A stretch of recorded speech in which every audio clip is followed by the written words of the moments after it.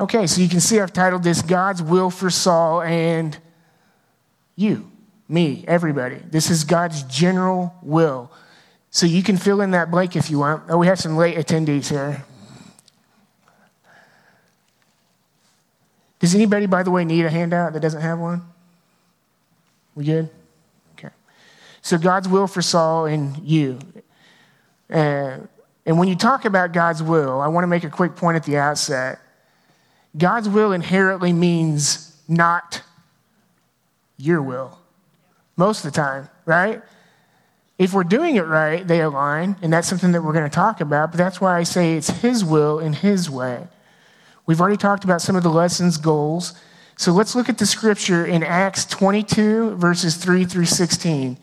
If you have a handout, it's listed there. If not, open up there to Acts chapter 22, verse 3 and 16.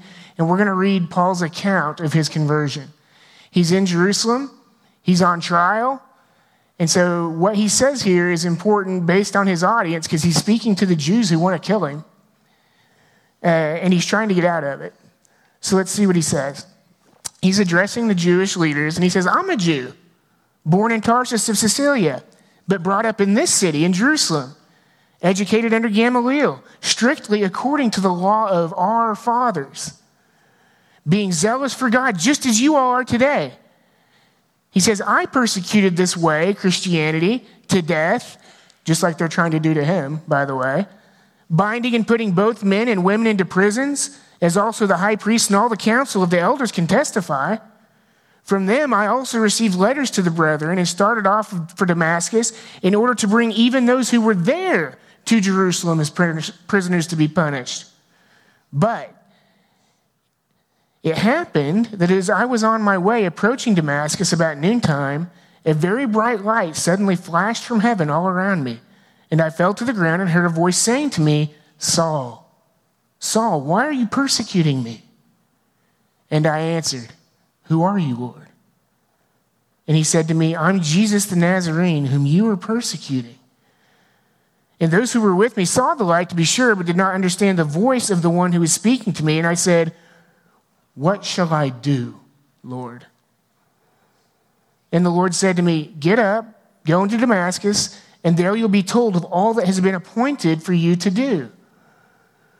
But since I could not see because of the brightness of that light, I was led by the hand to those who were with me and came into Damascus.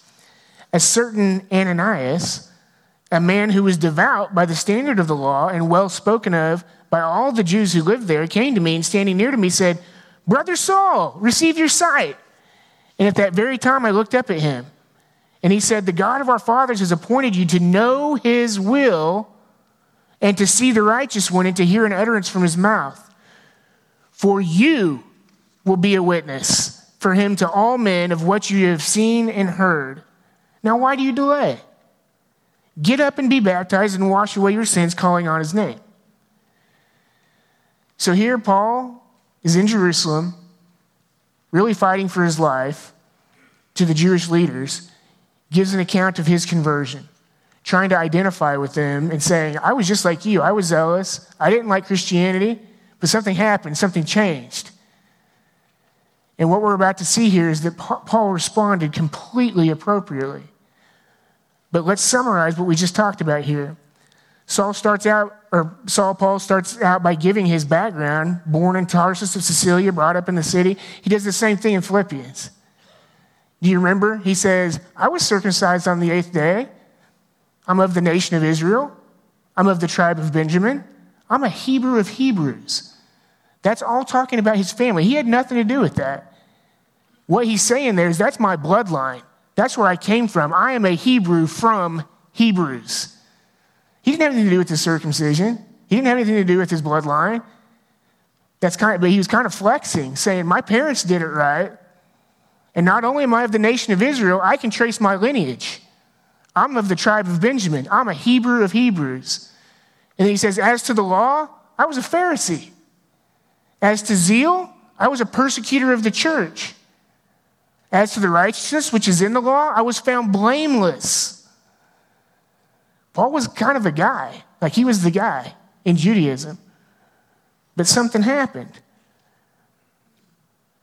He set out for Damascus with this passion, with this zeal, with this love and fervor, for Judaism, to capture Christians, but Jesus captured him instead. And in that same time frame, almost in that exact same moment, with the same fervor and intensity that he had hated Christianity, with the same amount of passion that he was going after Christians, he did a 180-degree turn and put that same passion, zeal, and fervor into making disciples. Can you imagine that? Can you imagine having that sort of zeal and that sort of passion for something and then immediately changing? I've been zealous about things in my life. I can hardly imagine what it would be like. What would it take for me to completely flip to the opposite of what I was passionate about? Take my love for Oklahoma State example. If Paul was a Hebrew of Hebrews, I'm a cowboy of cowboys.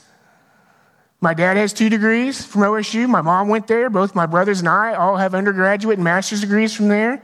I grew up going to games there. My sister-in-law has her vet degree there. I met my wife. I met a cowgirl there. Before I was 10 years old, I had met Barry Sanders, had my picture taken with Thurman Thomas. I have letters from Boone Pickens.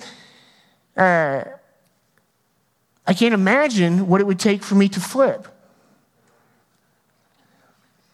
So Rush just said, go you. What about if in the middle of that,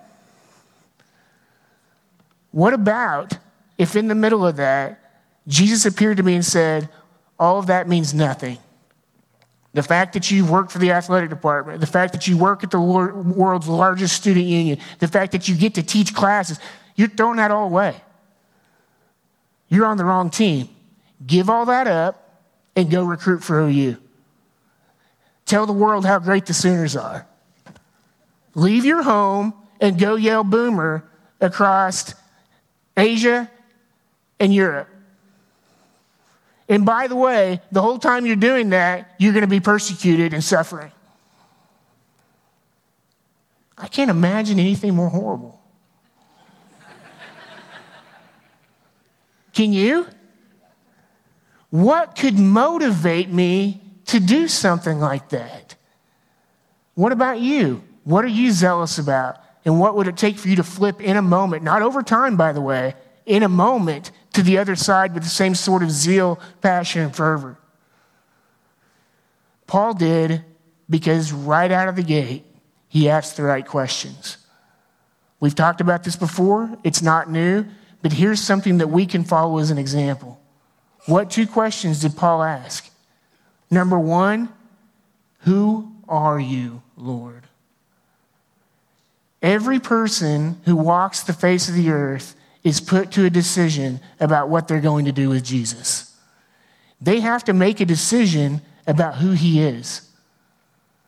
They can either ignore him or deny him, or they can accept him and believe him. Which did Paul do in the moment? He did the right thing. He believed immediately. And unlike so many of us, at least my story, I thought that was the finish line. I didn't think there was anything else. But then as I grew and matured and was taught more appropriate things, I realized the second question is what the majority of the New Testament spends its time on, which is not how do you have eternal life, but what do you do with once you have it? And he says, what do you want me to do?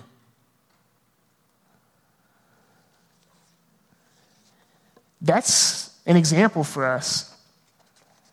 If we're supposed to join in following his example and observe those who walk according to the pattern that he set, right out of the gate, Paul starts setting a pattern. Who are you? Make a decision about who Jesus is, and then what do you want me to do about it? And we're all put to that decision. And we have to ask these same questions. We have to make a decision about who Jesus is, and then once we understand the love, the mercy, the sacrifice, the grace, and that he's really the only logical path forward, the only reasonable thing for us to do in response, is with all sincerity and with all intention, ask, now what? Now what do I do? By the way, Paul spent most of his life doing the exact thing that Jesus told him to do. Not just in this conversation, but in later conversations. 13 of the New Testament books are written by Paul to address what you do once you have eternal life. Just like Saul, we should ask questions pertaining to understanding who Jesus is. I see some of our younger kids and our youth and some people that I don't recognize. So let's make a decision. I'm going to put you to a point of decision right now to make a decision about who Jesus is. He is the Savior. That's what his name means. He's the Christ Messiah, the anointed one. He's the only person qualified to grant eternal life. He was born of the Holy Spirit. He lived a perfect life. He offered himself up as the only payment that would satisfy our sin debt. He rose from the grave to a new life, conquering death and demonstrating himself to be the Son of God. And now he offers to anyone who would believe in him eternal life. It's that simple. Paul, in that moment, believed. And then the second question we have to ask are questions pertaining to his will for our lives. He tells us all throughout the New Testament, look, we're going to talk about some things here in just a second about God's will. That's not all. There's tons of scripture that we could go to demonstrate God's will in our lives, but I've chosen some that Paul emphasizes and re-emphasizes over and over again in scripture. But he tells us plainly and specifically through his word where to set our desires and how to live our faith based on his word. And that's not easy. It wasn't easy for Paul. If we're going to follow his example and join in those who are doing the same, you have to understand that when you come alongside that partnership, it's not easy. There's sacrifice involved. It's going to cost you your time, your effort, your energy, your will, what you want for what God wants. You have to weigh all that aside, not to gain eternal life, but in order to grow, in order to mature, and more importantly, to obey. Which one do you think God cares more about, your sacrifice or your obedience? What is it? It's your obedience. It is sacrificial for you to lay down your life and make it count for Christ, but he doesn't just want that. He wants you to do it right, with the right motives and in the right way. So let's see it. Saul was blinded, sent off to wait for God's message, and the Lord told Ananias to tell Saul. By the way, isn't it interesting that God's word came through man to Paul, just like God's word comes through Paul to us? The Lord tells Ananias to tell Saul, Brother Saul, receive your sight. The God of our fathers has appointed you to know his will and to see the righteous one and to hear an utterance from his mouth. For you will be a witness to him of all men of what you have seen and heard. Does that sound familiar? Isn't that the Great Commission? To go and make disciples? To be witnesses of Jesus Christ's love, of his death and resurrection? Isn't that what he tells the disciples in Acts? You're going to be witnesses of what you've seen and heard. Then he tells us, we make application from what he told them to go and make disciples of all the nations.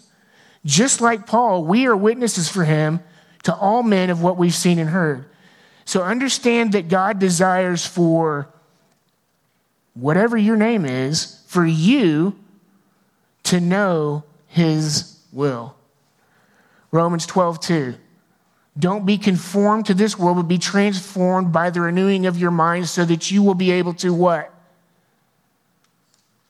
Prove what the will of God is. He wants you to know. We know from his word. In Ephesians 5, he says, therefore be careful how you walk, not as unwise men, but as wise, making the most of your time because the days are evil. So then don't be foolish, but understand what the will of the Lord is. We're actually commanded to know what God's will is for our lives. So at Stillwater Bible, when we talk about our purpose and our plan and our process, that's systematic and intentional. Because God's will is for us to make disciples. It's to evangelize and to train, which we're about to talk about. Number 2, understand that God desires for you, not just for JB, Brian, Hunter, Brandy, and Blake, but for you to witness to all people of what you have heard. Have you heard the good news message of salvation? I know that most of you go to church here, so you hear it every Sunday. You've heard it. Faith comes from hearing, and hearing by the word of Christ. I don't know if you guys can hear, but all of our children are reciting all the verses to me. So we hear this stuff, and we pass it on so that others can hear it and believe. And then here in Colossians, Paul says, here's what he said, this is why he does what he does. He actually says this is his purpose statement. He says, we proclaim him, admonishing every man and teaching every man with all wisdom. Why? So that we may present every man complete in Christ. For this purpose also I labor, striving according to his power, which mightily works within me. So just as with Saul, Paul, it's God's will for our actions to align with his will. That is a textbook definition of Christian obedience. When your actions align with God's will, that's obedience. So what's it called in our Christian life when our actions don't align with God's will? Disobedience. One of the questions for discussion in grow groups is going to be, what happens when we're disobedient? And I know that our brains are triggered to immediately go to potential discipline, but it's actually worse than that. What happens if Christians aren't out there proclaiming the message? What happens if Christians don't have integrity in their message? People aren't going to listen to you. That's why so much, including last week's message on being justified before men, our works before the sight of men, so that it can validate our faith. People are looking for authentic people. They're looking for something to follow. And whether or not we are obedient determines, at least in part, the effectiveness of our message. And I'm not preaching at you. The same thing is true for me. It's the same for everybody. That's why he's given us a body. That's why he says, admonishing and teaching every man. At different times, we need correction. We need admonishment. We need taught truth. We need rebuked so that we can be complete. So that when people see us, our good works, it will shine before them. Okay, this is obedience. So here's the 3 things that we're going to talk about. When we talk about using Paul as an example for God's will, here are 3 things that he goes over and over again in Scripture. We just talked about one of them, which is proclaiming Christ to all men. We get a purpose statement here in Colossians 1, but he also gives a purpose statement in 1 Corinthians 1. Paul says, I didn't come to baptize, but to preach the gospel. And not in cleverness of speech, by the way, because I don't want the cross of Christ to be made void. We know that the message is perpetuated when we teach faithful men the truth and they train others and they evangelize unbelievers. So that's the number one thing that I'm going to take from Paul's example as God's will for my life, is to proclaim Christ to all men. Number 2, does Paul talk about this a lot? Attaining the prize? He does. In 1 Corinthians 9, he tells us how you should do it. He says you should be intentional. I don't run the race without aim. I don't box as just beating the air, but I discipline my body and make it my slave. He's intentional about what he's doing. In Philippians 3, he says, I press on towards the goal for the prize. In 2 Timothy 4, he says, I fought the good fight. I finished the course. I've kept the faith. In the future, there's reserved for me the crown of righteousness, which the Lord, the righteous judge, will award to me on that day. And not only to me, but to all who have loved his coming or his appearing. Number 3, Paul talks a lot about pleasing the Lord. Have you thought about that?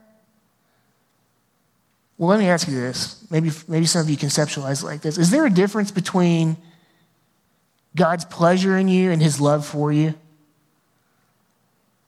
Can God love you any more or any less than he already does?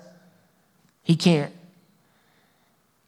Can God's pleasure in you increase or decrease? It can. Based on what? Bingo. I said your faithfulness. That's exactly right. In Colossians 1, he says, so that you'll walk worthy, in a manner worthy of the Lord, to please him in all respects, bearing fruit in every good work and increasing in the knowledge of God. In Colossians 3, he says, do your work heartily unto the Lord rather than to men. We do what God says. We do his will, not what men want us to do. Why? Because it's from the Lord that we're going to receive the reward of the inheritance. It's the Lord Christ that we serve, not man. We don't play to what a man wants or what men want. We play and run according to what God wants. So what's our purpose in this life? We're just going to extrapolate on these three things, and then we'll go talk about it. Saul's purpose was explicitly given by God through man, as we talked about. It's the same with us. We're to proclaim Christ to all men. This entails two main functions. The first is evangelism. For anybody who may not know, do you evangelize believers? No, you don't evangelize believers. They're already believers. You evangelize, you present the gospel to unbelievers in an effort to persuade them to believe. To believe what? What are we trying to persuade unbelievers to believe? What did you say? Yeah, believe in Jesus Christ, believe the good news message. Those are tied in the same. We want what is the object of the faith that we want them to believe? What are we trying to get them to put their faith in? The person of Jesus. There are a whole bunch of facts about Jesus that are true. He was born of a virgin. He was sinless, gave up that sinless life. All that stuff's true, but believing the facts about Jesus does not save us. Putting our faith in that because of what he did, we place our faith in Jesus, and that saves us. That's the message. Second thing is training. This is teaching believers or making disciples. If you've had our 412 or our 2:2, this is nothing new. You guys can get up and teach this. But for anybody who hasn't heard, for believers, we train them and equip them so that they can go out and do the same. Number one, we are to be disciples. How effective are you going to be at making disciples if you're not one yourself? Probably not very effective. And potentially dangerous, to be honest with you. We are to be disciples so that we can make, number two, so that we can make disciples. That's proclaiming the message. That's the example of Paul's life that we want to take to understand God's will. Two, we want to run so that we may win the prize. We want to run so that we may win the prize. This was big to Paul. He believed and took to heart what Jesus said about rewards. Paul believed and took to heart what Jesus said about rewards. That's what he's talking about in 2 Corinthians 5 when he says that we must all appear before the judgment seat of Christ. Every person in this room, just as sure as I am standing here looking at you, you will stand in front of Jesus Christ, the God and Savior, and give an account of your life. And in that moment, he's going to recompense or reward or give back to you based on what you've done in this body. Paul talked about this all the time. But so did Jesus. And I think Paul understood this parable better than most because I think this is where he got his rewards theology. So let's read it. In Matthew 25, 14 through 30, Jesus talks about the parable of the talents. I'm going to go through it quickly. Jesus said, for it's just like a man about to go on a journey who called his own slaves and entrusted his possessions to them. To one, he gave 5 talents, to another 2, and another 1, each according to his ability.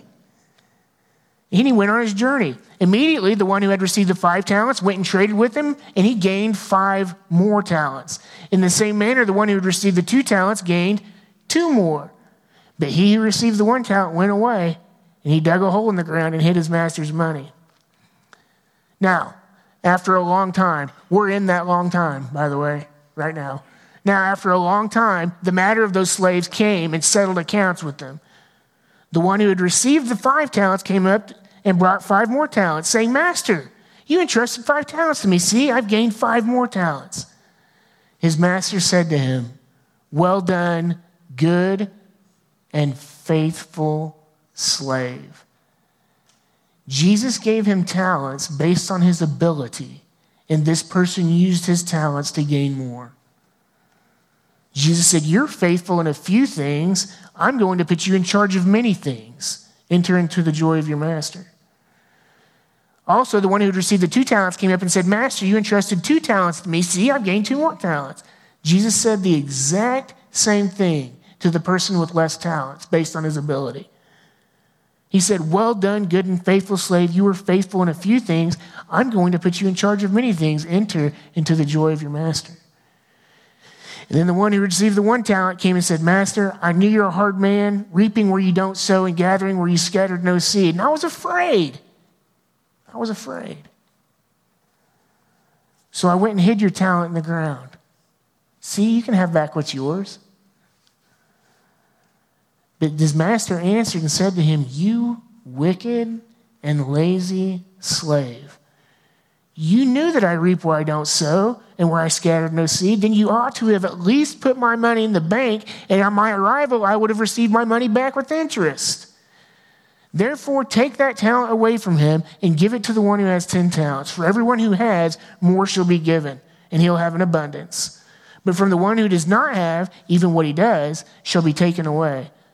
Throw the worthless slave into the outer darkness, in the place where there will be weeping and gnashing of teeth. That's not hell, by the way. So this first blank, what is the key to rewards based on this passage? Well done, good, and it's faithfulness. It's faithfulness. There's an application and an implication here for you. Has God given you a talent? Has he given you a gift or an ability? We're going to talk about it here in just a second. Do you guys, is your 2 there that God gives believers? Does it start with God gives believers? Okay. God gives believers at least 1 spiritual gift. This isn't a new message, but it's good to be reminded of, especially if we're going to talk about being faithful. Think about that grace that God gives you. He's going to reward you someday based on your faithfulness to serve, and he gives you a supernatural ability by which to serve in the body. If you've put your faith in Christ, you have at least 1 spiritual gift. What does he want you to do with it? As each one has received a special gift, employ it in serving. Be a good steward of the manifold grace of God. What he's saying there is don't waste it. I've given you a talent to serve with. All you have to do is be faithful to use it.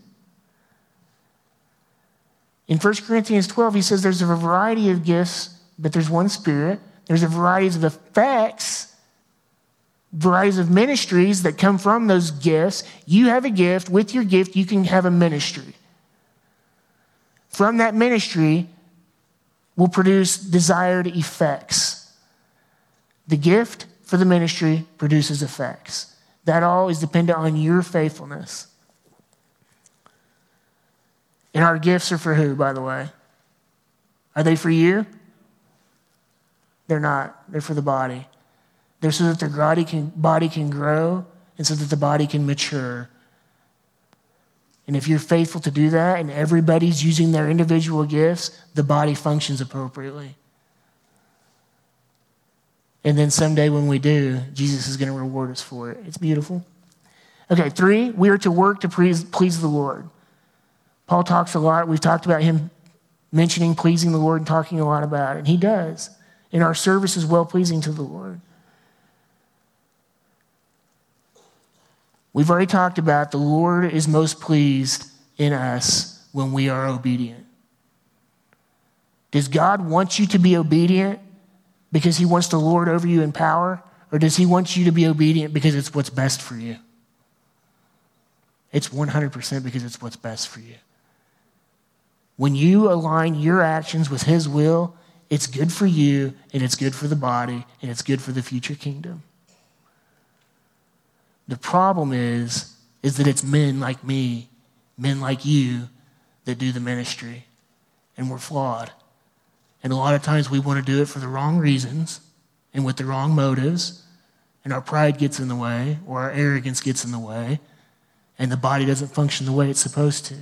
Look what Paul says in Galatians 1. He says, am I now seeking the favor of men or of God? Am I striving to please men? If I were still trying to please men, I wouldn't be a bondservant of Christ. What Paul's saying there is you can't do both. You can't do your work to please men and do a work to please God at the same time. A bondservant is a slave of somebody. A bondservant is somebody who does the will of their master. Your master is either men or it's God. Who are you going to serve? It's the same thing he says in Colossians 3. Whatever you do, do your work heartily as for the Lord rather than for men, knowing that from the Lord you're going to receive the reward of the inheritance. It is the Lord Christ whom you serve. We serve Christ, not man. That's hard. Because when you go to work and your buddies are doing something, there's peer pressure. Or you go at home and something is, tempting you to act in pride or to act in arrogance or to do something outside of God's will. It's hard. We have to keep a perspective of understanding that our work is to please God, not men.